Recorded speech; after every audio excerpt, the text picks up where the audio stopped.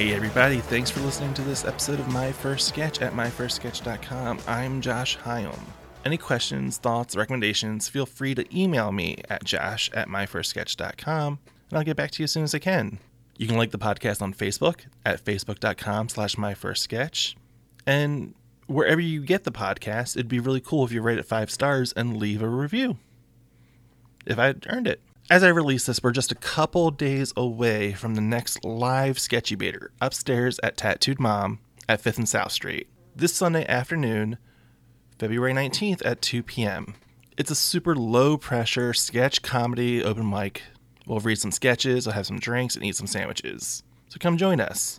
Sketchybator.com for more info. Elsewhere in the world, we're continuing down our path towards Toronto Sketch Fest next month. And today we're traveling to St. John's, Newfoundland and Labrador. Today's guest is Steph Curran, currently a member of Mom's Girls. Mom's Girls will be heading to Toronto for Toronto Sketch Fest for 2 shows. First on Friday, March 10th at 7 p.m. with Birdie. Then Saturday, March 11th at 9 p.m. with Boy Girl Party Live. Both of those shows are at Comedy Bar, and tickets are available at torontosketchfest.com. Steph's first sketch is called In Your Head. Steph essentially plays herself with an inner monologue happening. I give you the visual information and play the boss and a couple other characters in the office at the end. So let's get to the sketch.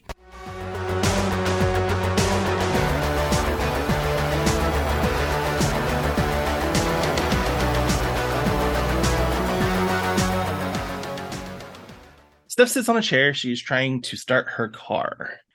Fuck. I'm gonna start, you slut. I cannot be late again. The car starts. Thank God. I don't even know why I have to go in today for this pointless meeting. This is the last thing I wanted to do on my birthday, but whatever. I guess I'll just have to wait and get day drunk with my bitches later. The quicker I get in there, the quicker I can get out. I'll go in, I'll sit in on this meeting for an hour, and then I can take the rest of the day off. It's probably just a stupid reminder of rules or behaviors or something. But what if it's something? No, I didn't do anything bad. It's impossible. It's all cool. Steph stops at the red light, looks over to the car next to her. She smiles and gives a head nod. A few moments pass by. The light turns green. I wonder if it's about when I accidentally threw my stapler at Sheila.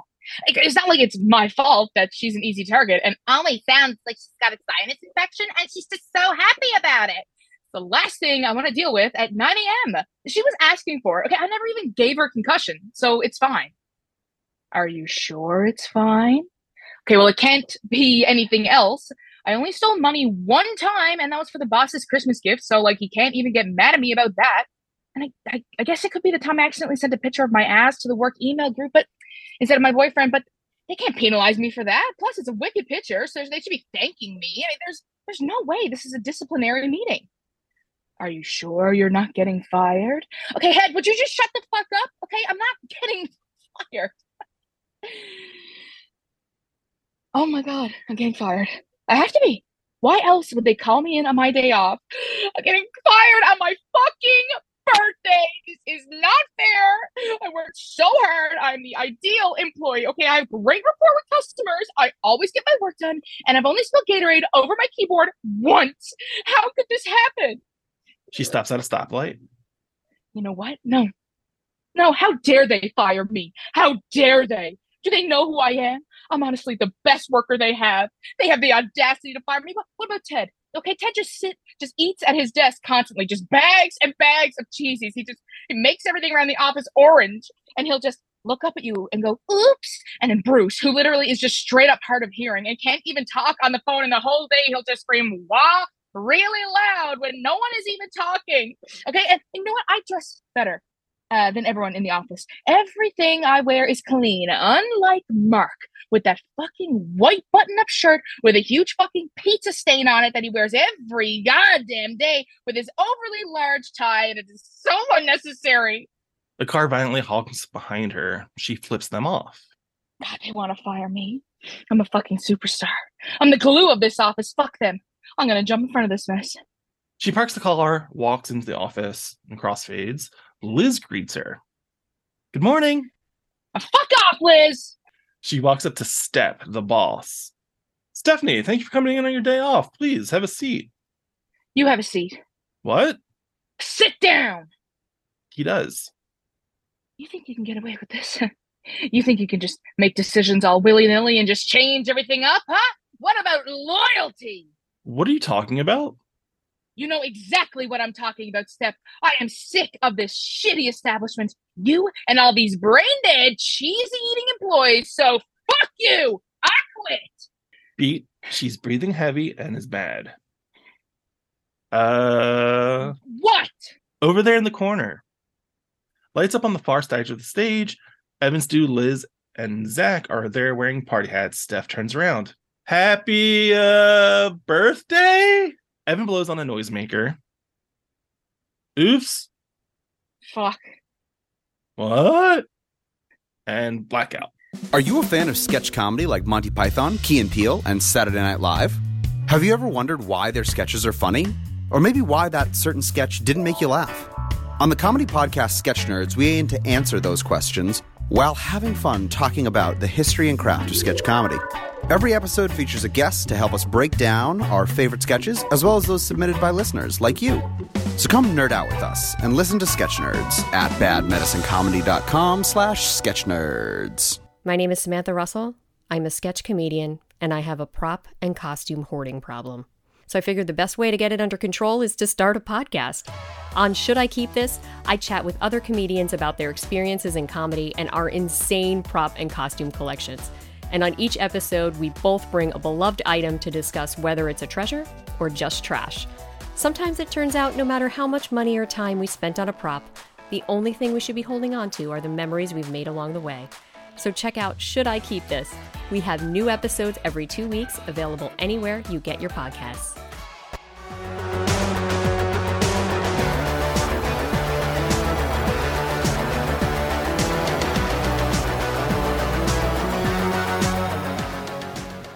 Hey, Steph. Hello. All right, so tell me about this sketch. Tell me about getting it in your head. So, the start of my sketch journey, I was an actor my whole life. Like, I was started as a theater kid, which is obviously traumatizing. So obviously my career would turn into comedy at some point. Or you'd hope, but you'd at least hope. I would comedy. at the very least. Can't let all that talent and life history just go to waste.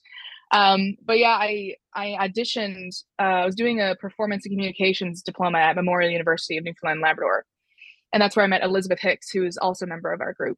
So we auditioned for the show called Almost Famous. Now, a lot of our comedy, and my intro into comedy is really based in Newfoundland culture. So like our vernacular, our phrases, like the characters that are really represented in Newfoundland comedy. So like when I started doing work with Half Handsome, which is the group that I wrote, I was in the show with, a lot of my comedy kind of relies on Newfoundland tropes and such.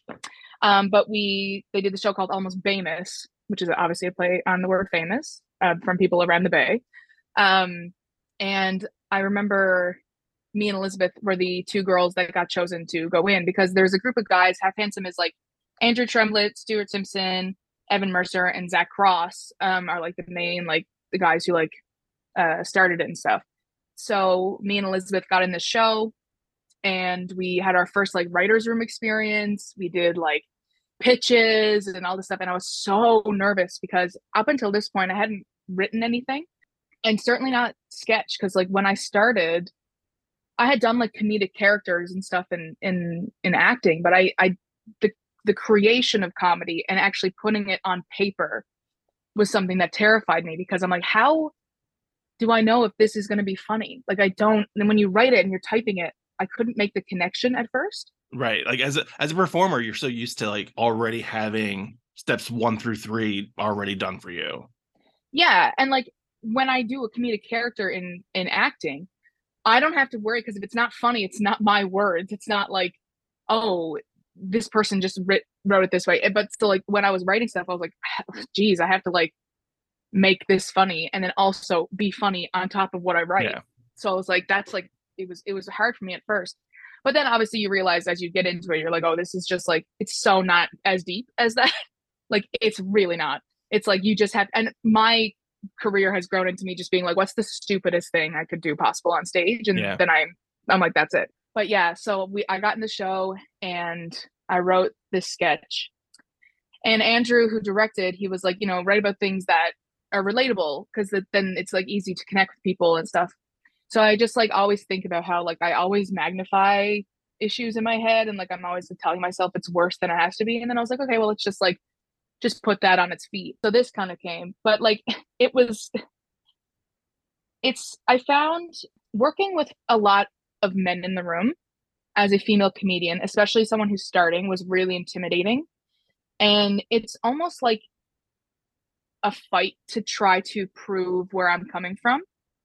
So there was a lot of, and that's not even like, that doesn't necessarily have to happen to just gendered either. Like it depends on who you're with in the room, but when you're with a lot of big personalities, you're also walking into an established team within, that they already have their rapport, they already have their shorthand or whatever else you want to say. So you do, as the new person, you have to like extra prove yourself that first go.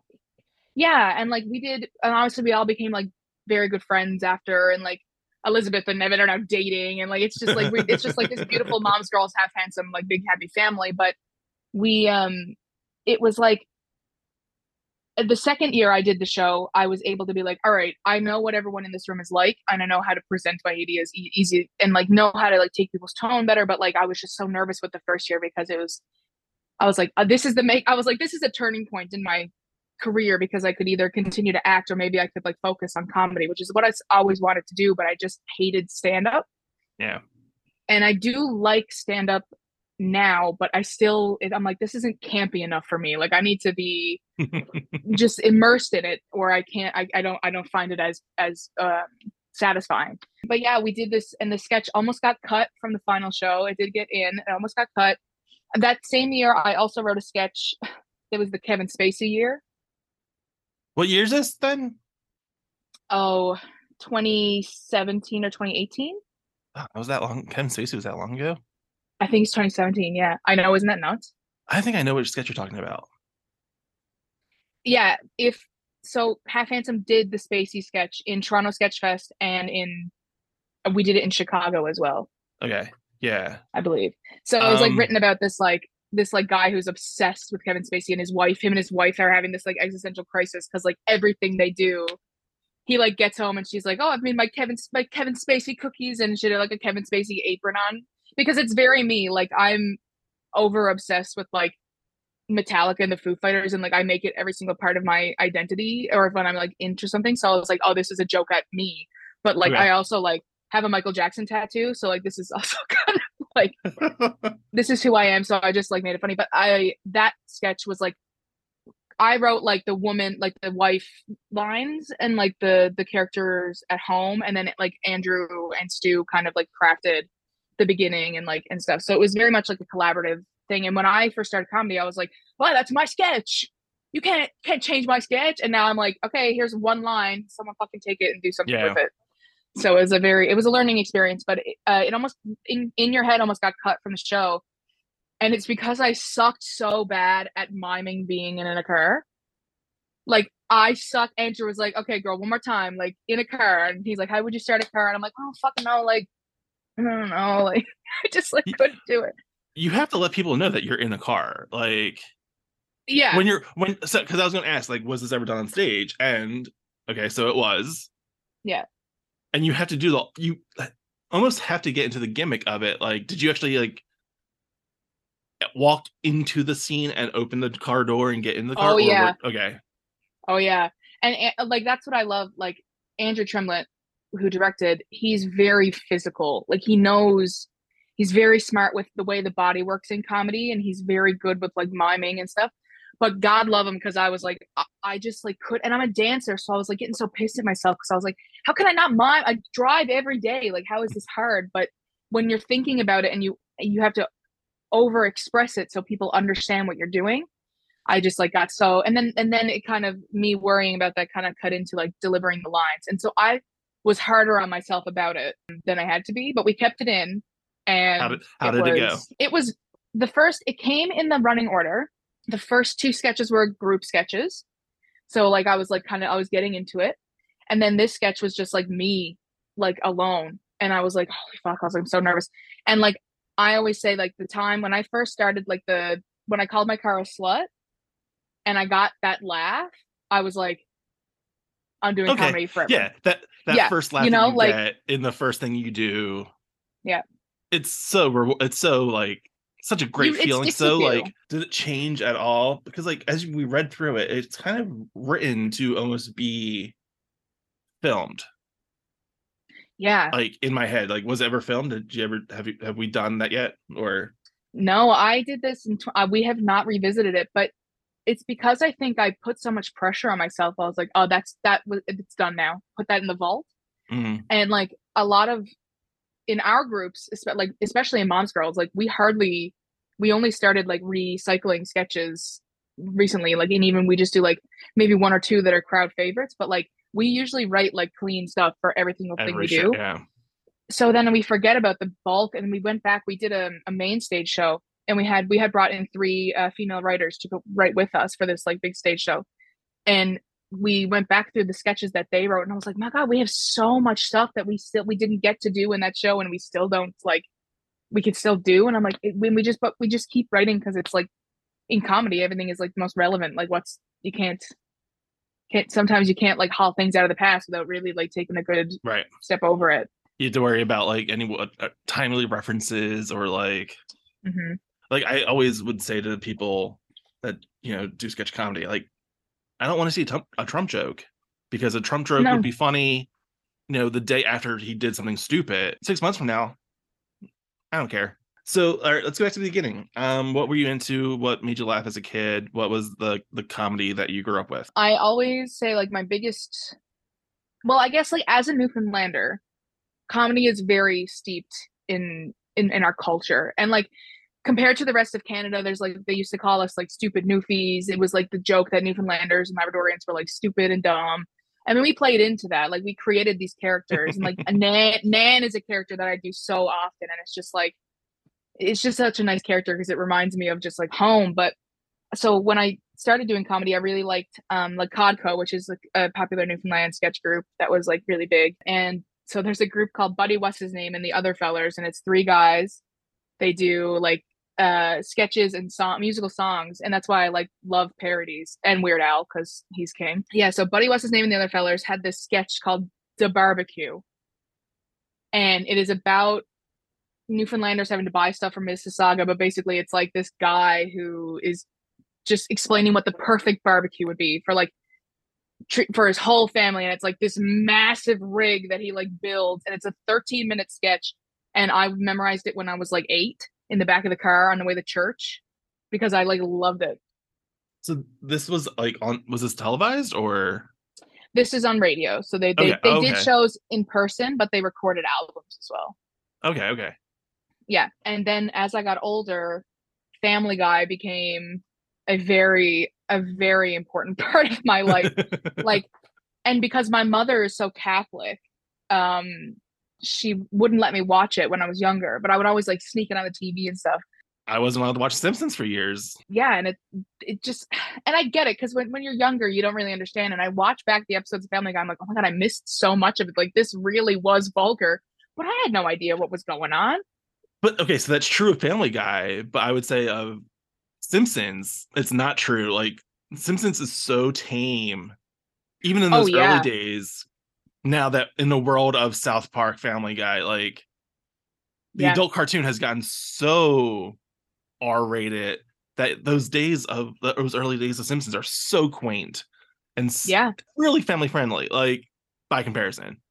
Yeah, I was never it's just a that Simpsons Bart was person, kind of a jerk. Yeah, they were just stereotypical members of the family, like in modern day. Like in like Homer's just this like dopey husband, and they never really did anything shocking. But Family Guy was really making like really like crazy jokes, but like they did it in a way. Even when I watch now, if it's an issue that I really love Seth MacFarlane, I think he's a very smart writer, and I think he uses a lot of his own personal experience in writing, which pays off because he really knows what he's talking about. But like even like the Family Guy like Star Wars episodes, I'm like, this is so smart, but they earn the risky stuff they do. Like they pack it with these characters that you care about, and that like it's like if they say something, it's like, oh well, that's just Quagmire. Like that's no, that's him. That's him to Yeah. say that. Like, no problem. But yeah, I wasn't allowed to watch it until my friend who also went to church with me, her parents bought me the box set of season 3, I think. So that was I was like, well, if she can watch it, then I can. So mom couldn't argue with me anymore. So I got to watch Family Guy. It's nice to have that like precedent set to Yeah. like be able to go that way Yeah. with your parents. Yeah. And I love Mad TV. Like Alex, I didn't watch Mad TV when it was on TV, but I watched the YouTube clips Okay, because there yeah. was a like big time in like the early 2000s that they were like, you had like the where your boyfriend, that guy that like blew up. The back of Oh, your in head is ridiculous. the late seasons. Yeah, that stuff What's her blew up. name? I don't remember. Because isn't it's a woman doing that, right? Yes, yeah. Because she's in whatchamacallit. That doesn't help you figure it out. Yeah. I can picture it, and yeah. Oh gosh, and I'm gonna look it up because it's gonna bother me if I don't. Mm-hmm. Well, as we're thinking about who this is and that character's name, those sketch shows, like Saturday Night Live, Mad TV, and the birth of YouTube, sketch comedy and YouTube are hand in hand, especially in those early days where like YouTube, everything had to be under a certain amount of time. Like that's sketch comedy. Like, yeah. When I think of YouTube, like Nicole Derek Randall comedy. Johnson Yes. is the performer's name. I loved watching Derek comedy on YouTube. I'm a big Gambino fan, and watching Donald Glover start off in Derek comedy, and the Derek comedy jokes were so gross, and just like farting and like, pooping your pants, and I was like, oh god, I was like, they're so funny. But like, I just loved the idea of being silly for really no reason. Yeah. Like that was what really like stuck out to me about sketch. I was like, oh, I want to do this because these people are having fun, and it doesn't really. It's like acting. It's like performing, but you just like it's just to be silly. You don't have any stakes that are like serious, Yeah. unless you write Silly them apart. Silly for its own reasons is fantastic. Yeah. When you realize that you can do silly for its own good. Oh yeah. It's such a fantastic revelation in your life. Like yeah, it's very nice. So I know nothing about Newfoundland outside of what I know from Come From Away and the Letterkenny Shoresy series. Like, right. Those are my only entry points to that Newfoundland is even remotely different from the rest of Canada. So could you explain to someone any bit about the Newfoundland experience that is just so what makes Newfoundland so different than the rest of, I guess, Canada? Because I'm sure if I think about it, there's a parallel in America that I could think about, but I'm not going to think that hard. Yeah. Well, I would just first like to say that I think half of Florida is made up of retired Newfoundlanders.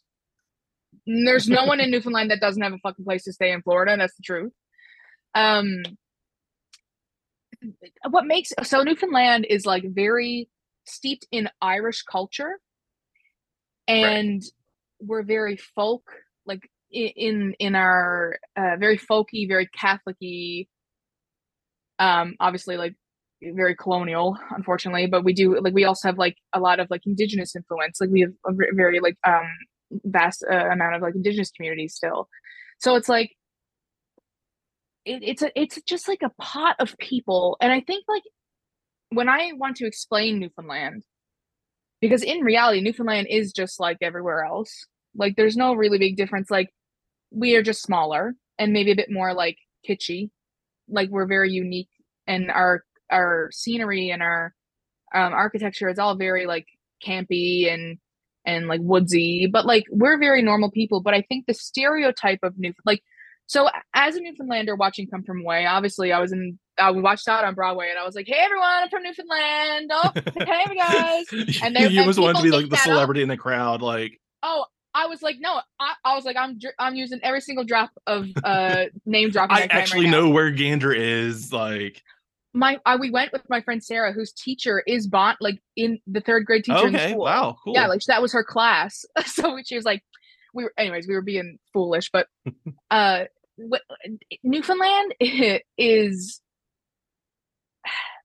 people always like to say like we're very hot, like very like friendly and opening, and like there's a scene in Come From Away where a guy goes in the backyard and he goes and takes someone's barbecue. The grill, yeah.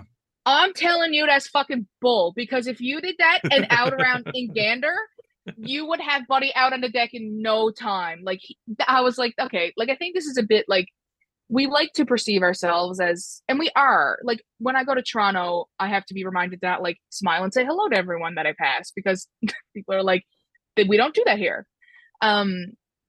But it's very like it's very campy, and that's where a lot of our comedy comes from. Like I said, like doing the Nan character or doing like the Skeet character where you're like, I'm trying to talk in like not Newfie vernacular, but then when I try to explain Newfoundlanders, it's like if I'm having like a chat with someone, it's like, hey buddy, what's you getting on with tonight? Oh my God. And like everything's so dramatic and over the top and I didn't just catch loud. anything in that.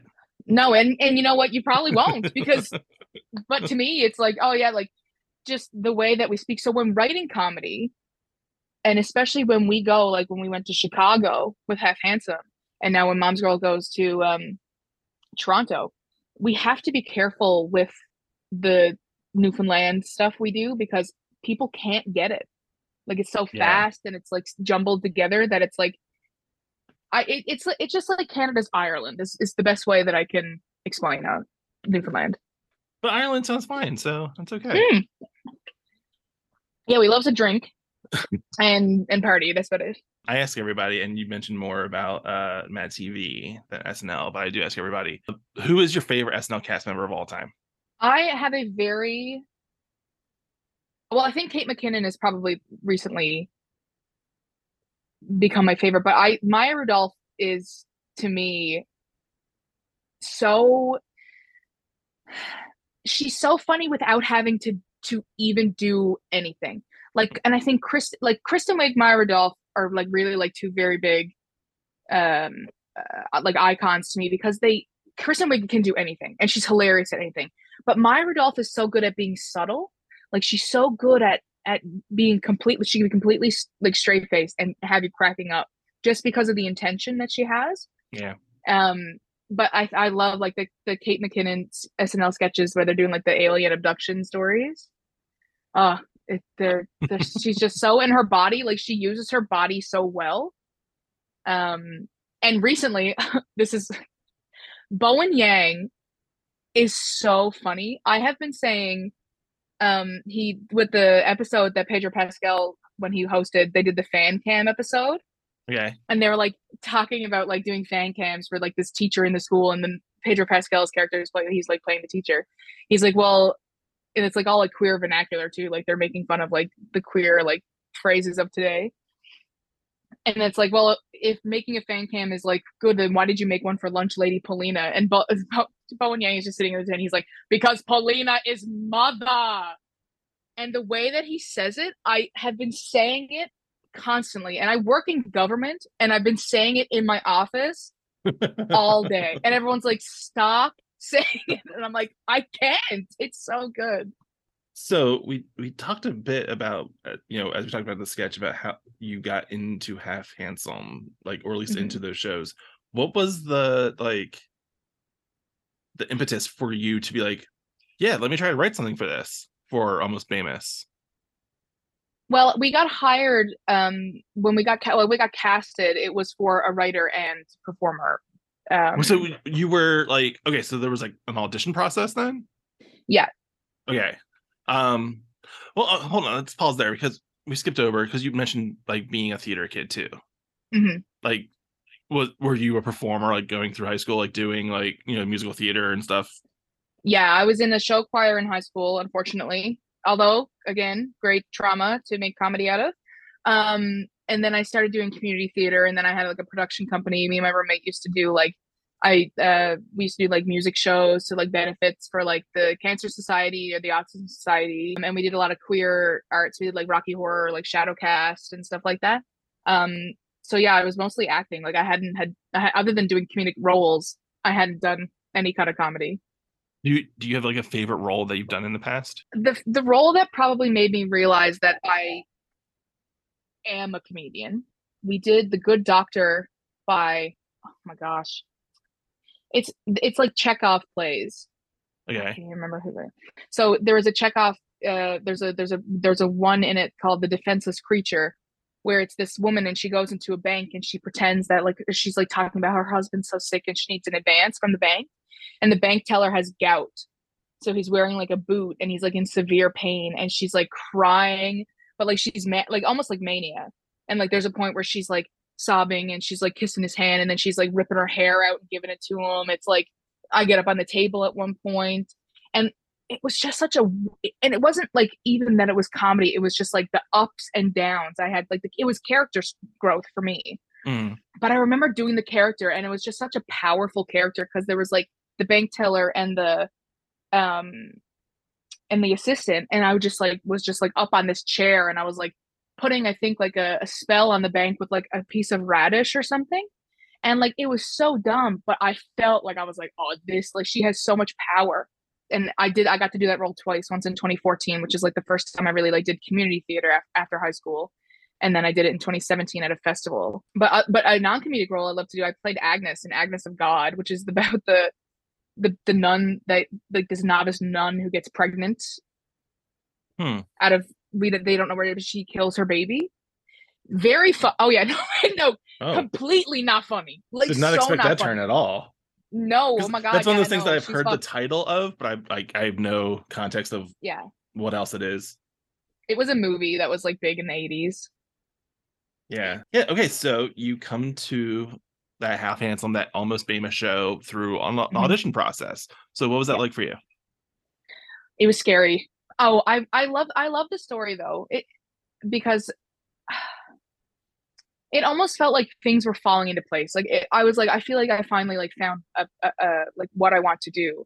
But I remember going to the audition and I was up against a lot of my friends, and you had to be asked to be auditioned. Like you didn't, it wasn't just like a free audition. It was like they asked a certain group of people to come in. Because so I guess like Half Handsome is like already a thing in the area, and they're trying, it's going to sound awful how I say it this way, but they're going to try to cherry pick and poach other creative people and bring them into the fold, which I mean that's what audition, like that's what that means. And like I will say though, like at the time there was not many I don't think there was any sketch groups in Newfoundland that were like other than like the older crowd from Codco and like Andy Jones and Kathy Jones, who was on 22 Minutes. Like they were kind of doing little bits of stuff, but like there was nothing really growing in the comedy community other than Half Handsome, who had done the first Almost Famous the year before. So they had two girls who were in it who were gone away to Toronto, so they needed to have more female. So they needed to audition like girls. So like they looked for like women who were in the arts but who did comedy a lot, like did comedic roles, who they thought that were like, and also because when you're doing sketch, and like we've come to realize this is so important, but like you really have to be comfortable and like a very close connection with who you're working with. Like it really adds just so much trust on stage. So they were just like auditioning to see who would like fit best in the group that they had. So I remember I went in and I don't even remember what sketch. I think it was, I did one sketch from Broad City where I had to pull weed out of my pants, out of my vagina, which was very funny. And then the first sketch I did, I'll never forget this. I think it might have been an SNL sketch, I'm not sure, but it's she comes in, I come into the room and it's like, oh, can I use this chair? And then they're like, yeah, and I'm like, or they don't answer first. The audition from Mr. Show. Yes, and then you're like, that's the whole bit, is like, oh, this is my monologue. Like, you're not supposed to say anything. Yeah, so that's the bit I did. But before I started, I don't know if it was written in the thing, but I was just like, so I cracked my neck, and I'm not even joking. I cannot crack my neck, but this time in this audition, it was like crack, crack, crack, crack, crack, crack, crack, crack, and I was like, I'm in. No lie, if I was in the room, I would have thrown up. Like that sounds terrifying to me. I hate knuckle cracking. I hate like all those like air bubbles in your body that popping. Like you would have passed out. You would have passed out for sure. I would have not been a fan. Big crack. It would have been all cringe, and I wouldn't. I would have not gotten in the show, is what you're saying. Right. There might have been a question of like, hey, could you promise to never do that ever again in front of me? Thank you. I'd be like I'd be like, I'm surprised I did it now. So I want yeah, it in was writing that this will never happen again. yeah. But I got so after I had the audition, they were like, okay, we're gonna do callbacks and we'll give you a call. We don't want to see you again.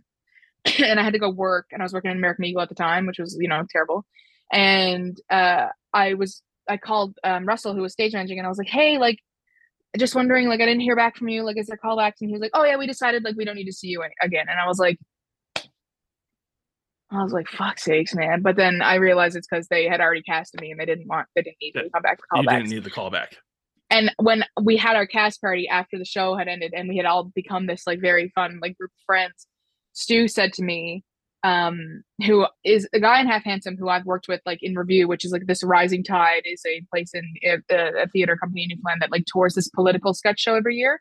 Mm-hmm. And we like paired up as a couple in it, and like we did like us going to Costco and like us going to the cabin, and like he's like someone on stage who I trust no matter what, and he always makes me laugh on stage. I can never like hold. He's so funny. But he looked at me and he said, the minute that you cracked your neck in audition, we were like, she's in. And I was like, I knew it. I was like, I knew it. It's my favorite story. But yeah, that's how I got into it. And then I did Almost Famous 2, and then I was like, now I'm doing sketch forever now. How long was Half Handsome a thing before you had gotten in, roughly? A few years, but they had only done a show, like they did the Bama show the year before. But they had done stuff they went to Grenfell, like a branch of Memorial that was in Gander, or Corner Brook, sorry. And that's where when you talk to Allison from Mom's Girls, they teach at acting at the university, off and on. But yeah, they started doing stuff there, and then they did the show. So it wasn't like a very long, really, I don't think, a few years. And you're like, after this, you're a full-time member of Half Handsome, or I'm like a side piece, like we'll see. Special guest star every once in a while. Yeah, like we have like Half Handsome has like their core is like 4 or 5 of them that's like really tight, and then like there's another few of us. Like everyone in Mom's Girls has worked with Half Handsome. Okay. And like we go, but Elizabeth is probably their most, like, Elizabeth's always with them. Okay. But yeah, we like cycle in and out and like it's just like we borrow from each other and we do shows together and stuff. So it's like it's a happy family. I mean, because I don't want to like minimize the size of Newfoundland, but I get a very small town ideal where like if we don't work together, what good is this? Like, yeah, we kind of have to be friends. Like we can't have a rivalry between the two of us, or we'll just destroy each other. No, but I think I'll explain how Mom's Girls came to be, because I think you'll have a better understanding of it. My next question was basically like, all right, let's talk about Mom's Girls. How do we get there? So this leads into each other. But I do want to say, like, no, like we're in the capital city of Newfoundland. Like we're in like St. John's, so that it's a big city, but like the arts community is very, very close. Like people, we all work with each other, and we're all constantly working and switching groups. So like it is very like accustomed to hear for people to go on different projects, even if they're not like with them all the time. So we did Almost Famous 2 and Almost Famous 3. Me and Allie were in Almost Famous 3. And we felt that we had written a sketch. Now, I would like to just say, if the boys listen to this podcast, I love them with my entire heart. But we wrote a sketch called Girls Bathroom. And there was in Famous 3, there was 3 girls and 3 guys. So it was equal for the first time. Okay. And we wrote this sketch, and it was Girls Bathroom. And it was about like the phenomenon of when you go into the girls' bathroom, like you meet the best friend that you've ever, the most amazing woman you've ever met. And then 3 seconds later, you're like, I don't know where she is, but I love her and I will never forget about her. So it's this whole, like, just basically there wasn't even really like, it just like shows that like, it's hard to explain because it's very all over the place, but just like the camaraderie that girls have, even though like sometimes it's like fake, it's like really real. So it's just kind of like the playing of the tropes.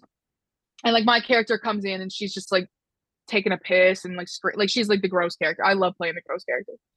But the guys explaining it in the room, in the writer's room, we had to do a lot of fighting for the stuff that we wrote.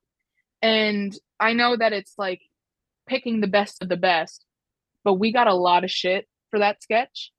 And it felt as if because the guys couldn't understand the scenario that we were presenting, Right. that they didn't trust it, and we were like, you have to trust us though, because trust us with this. There's three of us, and we were like, we want to do this. Like we promise you that it'll work. Like other women in the audience will understand, and a lot of guys too. Like if you're a gay guy, you're going into the girls' bathroom, you know what it's like in there. So we had like discussions about this, and they were like, I think we should cut it. I think we should cut it. And I was like, and at one point we were like, yeah, okay, let's just cut it. And then we came back from lunch, and I was like, we're not let's not fucking cut it. We're going back. We're gonna argue this again. Let's circle back. Let's circle back. Let's go back to the bathroom. And we did the sketch, and it was one of everyone's favorites who came and saw the show. It was like one of the favorites of the show. And when in that moment, I was kind of like, I do not want to have to fight to get my ideas out if they're not understood by any reason. Like and it's not even that I want my ideas. It's just I want to be able to trust people in my group to trust me with an idea. Oh yeah. Okay. Even if I don't get it right away, I trust that there is like, listen, let's have faith in what we do. Let's have like an adult conversation where it's like, okay, if we do this the first night and it bombs, let's pull it the next night, no issue. But let's work it and let's try to make it work as it is. So after we did the sketch and it went great, and I'm glad we did it. Myself and Elizabeth, because I hadn't met Allison or Andy at this point, but Allison was very big. I used to be like a huge fan of Allison. Actually, I used to hate them because I'm like, oh my God, how are they so good at acting? And like, they were like, so like, they're amazing. And I was like, man, fuck you. And I tell her that all the time. Like, she knows that's how that started. But me and Elizabeth were like, I want to do a girls sketch show. I want to do it all female because I want to show that like, we are just as capable of producing content that everyone can understand in a space that is like really, because like in Newfoundland especially, but I know it's everywhere, women, actually Toronto have a great really a lot of women on that scene, and I love to see that. But in Newfoundland, the comedy community and mostly the stand-up community is not always the safest for women, and it's not always comfortable for women to be in the room. Right. We have a lot of stand-ups that are very crass, and it's like the guys who are like, you can't take a joke. It's like, no, it's just that your jokes aren't smart. Like, you're low blowing for no reason.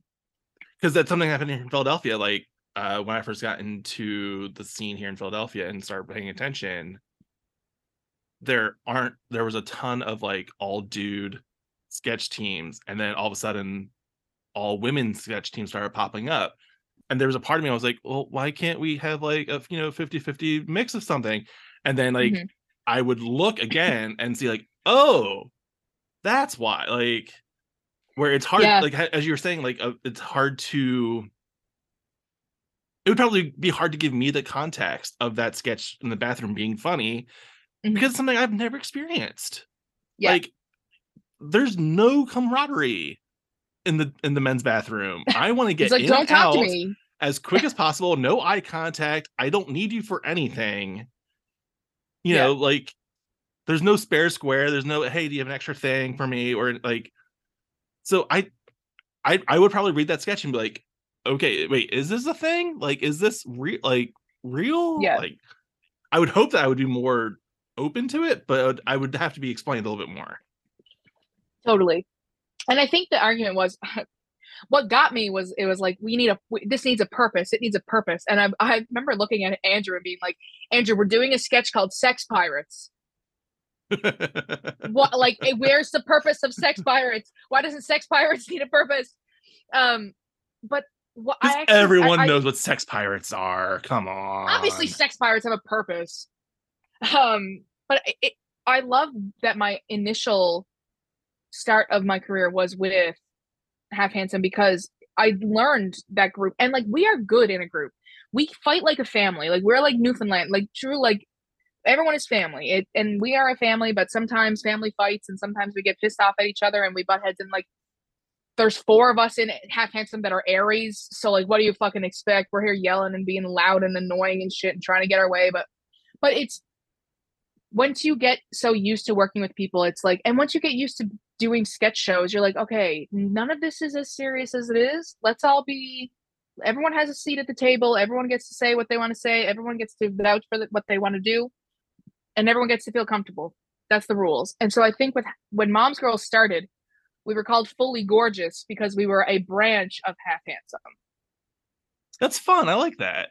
Yeah. So I was like, In a and way. the guys like wrote for us. Yeah, it was a nice like stepping stone, I felt. Because they did give us like they being in Half Handsome like started me and Elizabeth as sketch comedians. Yeah. And we can't like I would never not say that. Like it's they were wonderful and I love working with them. But there came a time where after we realized that we could do it, we were like, well, let's just do it. Let's be a group. And like that doesn't mean we don't get to be working with each other, but it's just a place that like is to show the community that we are a group of like women non-binary performers who are like on it. Like we're good. Like we can do this ourselves. There's 4 of us. And like when me and Elizabeth met each other and then did these shows together. And then I met Allie during Moms Girls was formed in between Almost Famous 2 and 3. Okay. I lied to you. So, and then we went and it just like came to a point where we were like, we want to do our own thing and we want to create this safe space, basically, which is what it came down to, is just creating this space that we could just be, not have to worry about. We just want to also just to show that women are in the community, especially where we're from. It's like, we are here, we are very visible, and we're going to, do this and prove it to you. Not that we have to, but that we want to, that we can create just as funny content as you guys can. Mm-hmm. Yeah, but it was a very hard conversation, and it was hard to like. I wasn't involved too much in it, but like there was a moment where we talked with the guys about like how we felt, and it was hard for them to hear that we felt that it was kind of unfair in the room, and it was kind of like we felt like we didn't really have a voice. And I think it's because we are a family and we love each other and we love working with each other. So it became this like, oh, I'm sad that you feel this way, or I'm confused because I didn't know what was doing was wrong. But that led the way for like us to be able to be open, which is what you need in a community, especially in a sketch group. You got to be able to say what you have to say and like know that there's not going to be any like judgment or negative feelings. Like it's just like I'm gonna be straight open with you guys and not like. And so we are a big happy family, but getting from creating Moms Girls was kind of like a little bumpy ride, but we were still making people laugh and we were still laughing. So it wasn't as dramatic as I'm painting it to be, this like Renaissance war. But no, because like, and I think a lot of the people that are in the arts, that are in collaborative arts like this, like I'm going to exclude stand-up because that's a solitary thing of like people being, but like when you're in an improv team or a sketch team, you don't want to be a dick to your co's and the other people that are involved with you. Like with, like I mentioned that bathroom sketch, I hope I would have like the forethought being like, you need to explain to me that this is a thing, not necessarily like, I don't understand this. Brr. Yeah. And that's something that I've always said to like people that like are relatively new writers. I was like, if I don't know where you're coming from, I'm already out. So like you need to give me a little more context up top or something, maybe like set the like just like getting in a car in your sketch. If you just sat there on a seat and didn't mime a steering wheel, getting in the car, putting your seatbelt on or whatever, I'm like, wait, what's happening? You're just sitting there talking. That's weird. Like so how long have Mom Girls been together as its own entity? 5 years. Okay, wow. And we've done we went full steam ahead. We have we had like a main stage show 2 years ago in like a big theater here, and we have a kids TV show on Bell 5, which is a Canadian broadcast service. Oh, that's fun. Yeah, so we are just so silly and goofy that we were like, let's do a kids show. Let's do kids comedy and like let's just be silly. So it's this whole show that's we're in Allison's bedroom and there's clothes on the floor. It's very like Mr. Dress Up, Dragon Tales type thing. And when we think of a story, it's like telling us a message. Like one episode is about Frankenstein and like it's talking about like Okay, I don't even remember.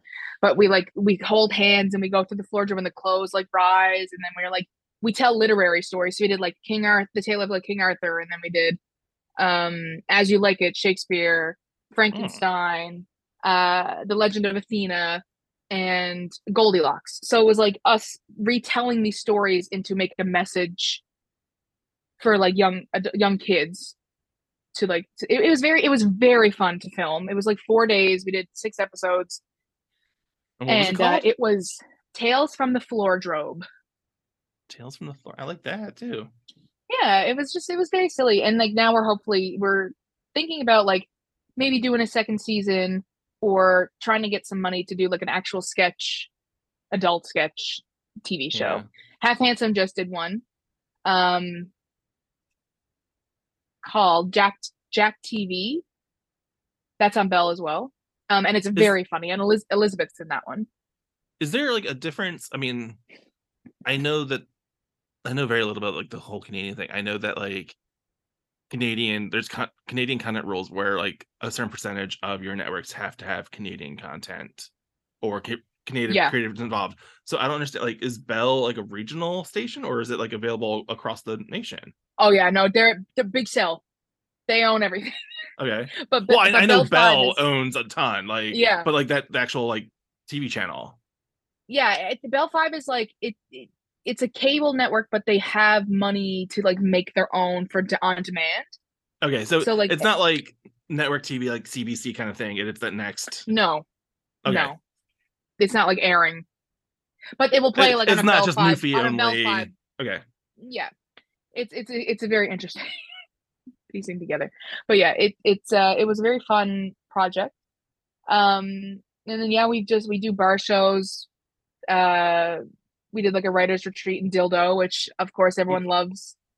wait, what? Are you familiar I with have never Dildo? heard that before. No. Yeah, Jimmy Kimmel had a big fucking deal about it. He wanted to be mayor of Dildo. There's a Dildo in Newfoundland. Uh. Yeah, it's a community in Newfoundland. Yeah. We have So, like Nanny's Hole is also a place in Newfoundland.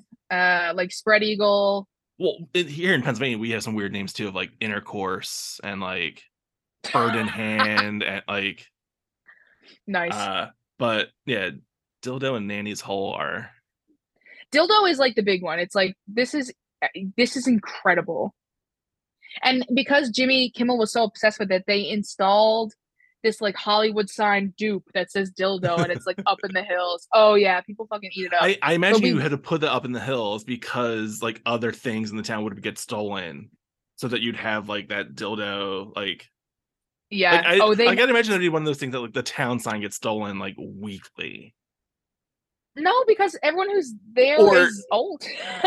or maybe because it's so far away, like in Newfoundland. Like if it were like closer to like a major city like Toronto, if it was a suburb of Toronto, that Yeah. may be a bigger issue. Oh yeah. Exactly. Yeah. But it's because it's probably like I think it's like an hour and 20 minutes outside of St. John's. So like it's not too far deep, but we're also like our province is very big, but we're very spread out. Yeah. Like Labrador is massive. Well, that's true of all Canada. Is like there's so much Oh yeah. land, but there's not a lot of people. So it's It's possible, like it's crazy to look at the states. I like recently I was like, wow, I'm gonna get really into geography at 27 years old for sure. And I was looking at the states and I was like, it's crazy how small the states are compared to the provinces in Canada. Like the provinces are massive compared to like a single state. but I looked it up and because I was curious, but like St. John's only has like 100,000 people. Yeah. And that's our biggest city. I always ask again whenever I talk to the Canadians, because I do love the Canadians, is there something in Canadian pop culture that you would tell an American, like something that I might not have seen yet or might not have heard of, like to try to go digging and looking for? Oh. And this could be anything, music. Oh, okay. Well, if it can be music. Anything Canadian that I might not be like hip on yet. So I don't know how you feel about Dad Rock. I am a very large fan of Dad Rock. There is a band from BC called Chilliwack. They are my favorite band. I have a tattoo for them. They are I would like to say a little bit of like they're a little bit Zeppelin-y, but Okay. they're like kids bop Zeppelin. And very toned down, but they're indigenous, so they have also like a lot of like indigenous sounds in their earlier music too. But they're just like these like old guys, and they make the classic rock is on fire in Canada. There's a Hmm. group called Haywire that's from PEI. They have some really good classic rock music. And then also July Talk. Have you ever heard of July Talk? Oh.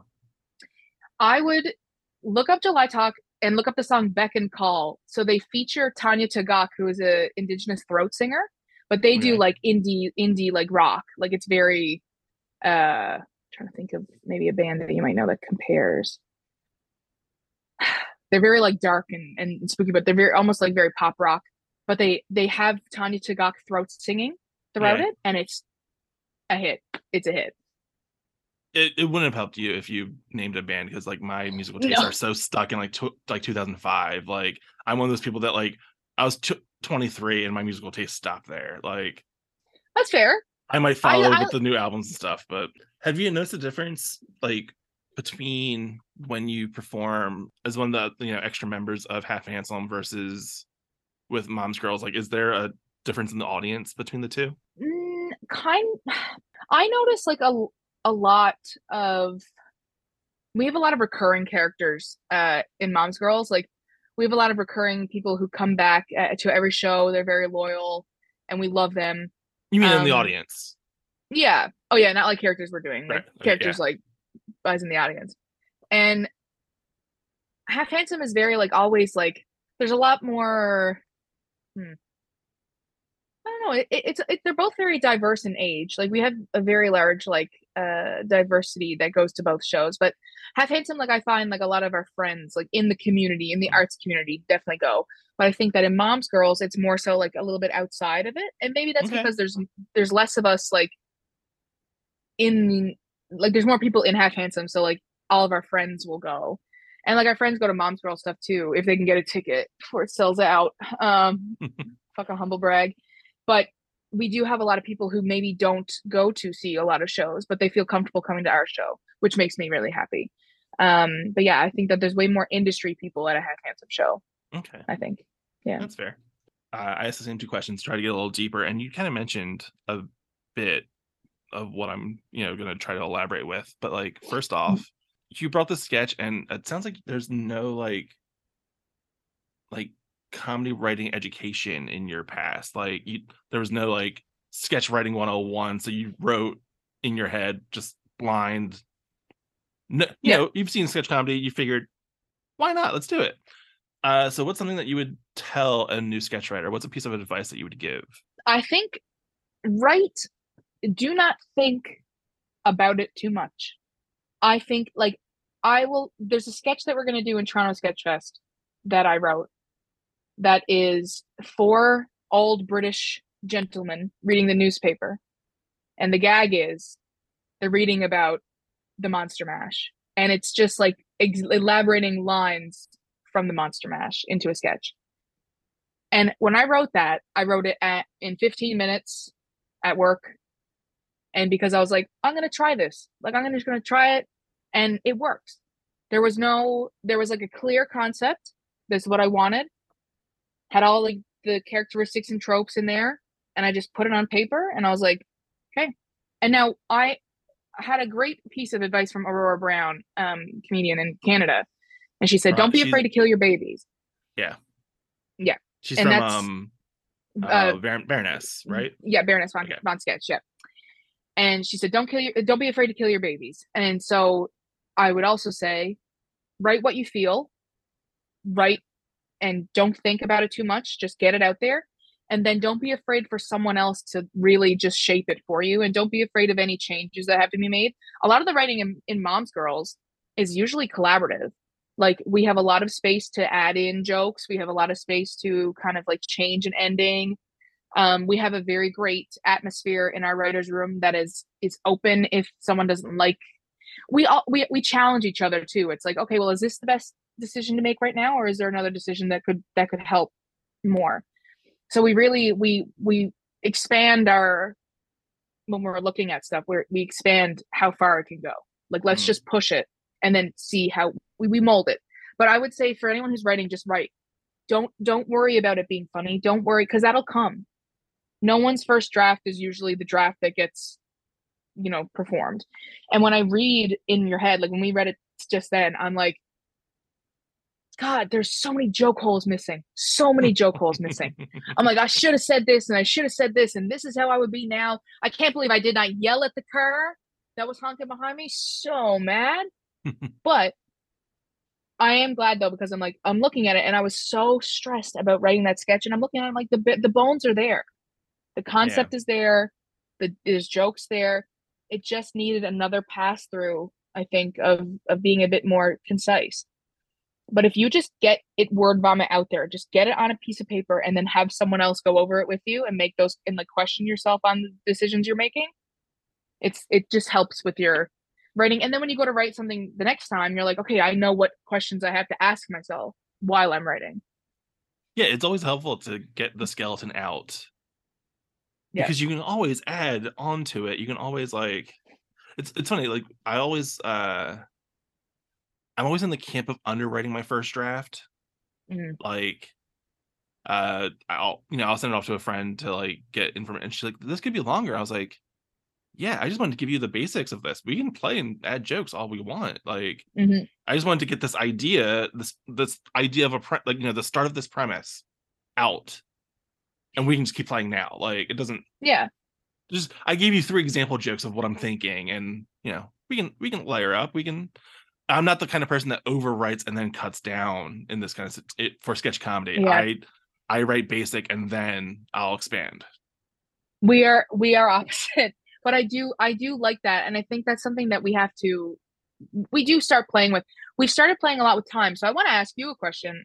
Okay. What do you think is too long for a sketch? Like, what is your ideal time? Other than blackouts and stuff, My rule has developed into the time of a sketch depends on how many characters are in a sketch. Okay. But also, you shouldn't take that much time of introducing all those characters.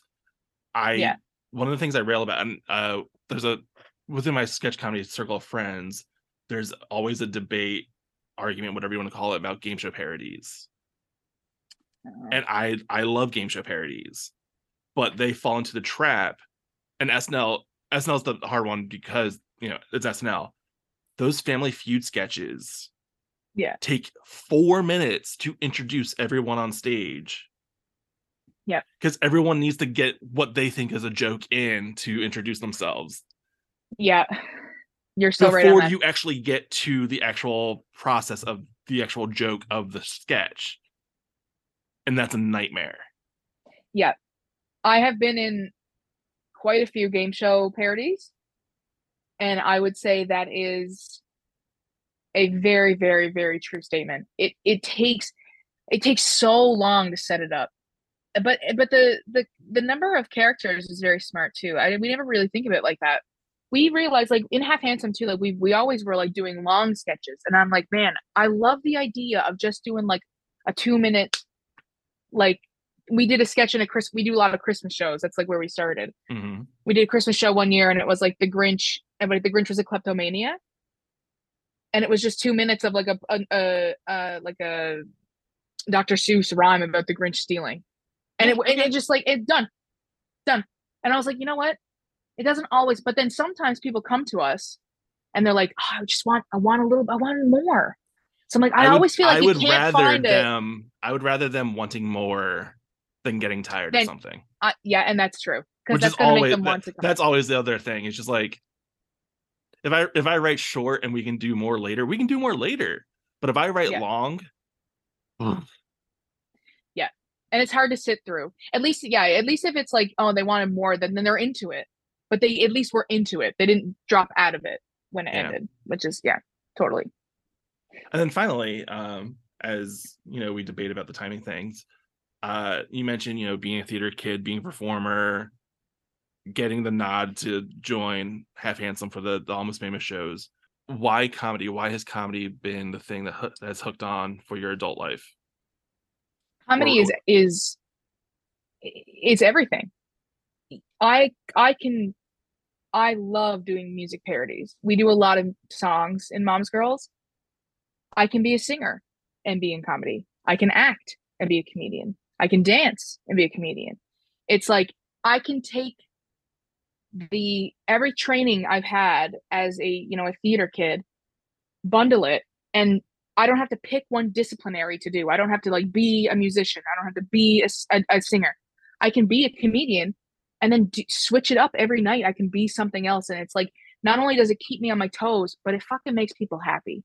And that's what gets it for me. Like when I talk about like getting that first laugh, I mean that felt like overwhelmingly happy. And it's like our Mom's Girls mandate, and I'm sure Allie will talk a lot about this, but like we are like, when you come into a Mom's Girls show, we want you to be fucking happy. We want you to not stress about anything. We don't want you to be any kind of offended. We want you to come in and we want to sit down and just have the silly time. Don't worry about the real world. Don't worry about what's going on outside. Just enjoy us being complete losers. And it's that's what makes me happy. It's so not serious, but at the same time, as you see with art, you make a statement. So while we're doing this, it's like we're also making a statement that it's like, hey, we're all female and we're all, we're queer, female, non-binary representation. And we are a member of your groups, and we are the same. We share that kind of common bond of, just trying to like make sure that we're presented in our society. So I think we speak about Mom's Girls is that's what we embody, but we don't, you never know, you never hear any preaching. You never hear any, going after that message. It's just, let's have a great time together and do stupid stuff. Yeah. Yeah. That was great. I love it. That's so good. All right. Thanks, Steph. No problem. Thank you. This was fun.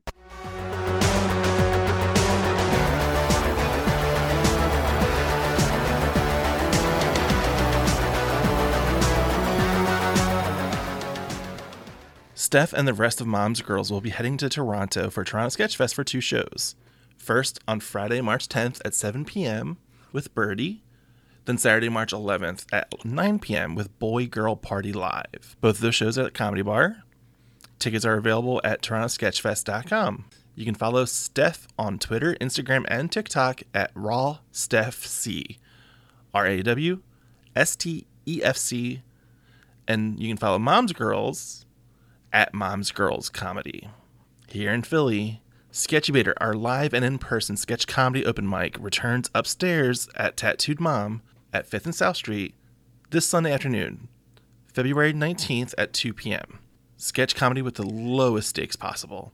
We'll read some sketches, we'll have some drinks, we'll eat some sandwiches, so come join us. Sketchybator.com for more information. My First Sketch is a Philly Sketch Fest production. You can find out more information at phillysketchfest.com. Follow Philly Sketch Fest on Instagram at Philly Sketch Fest. The music on this episode is by the band No No, which you can check out at nonoband.bandcamp.com. Like My First Sketch on Facebook, follow the show on Twitter, rate, review, and subscribe wherever you get your podcasts. This is Josh Hyam. Thanks for listening. Go see some comedy. Like, go to Sketchybator this Sunday afternoon.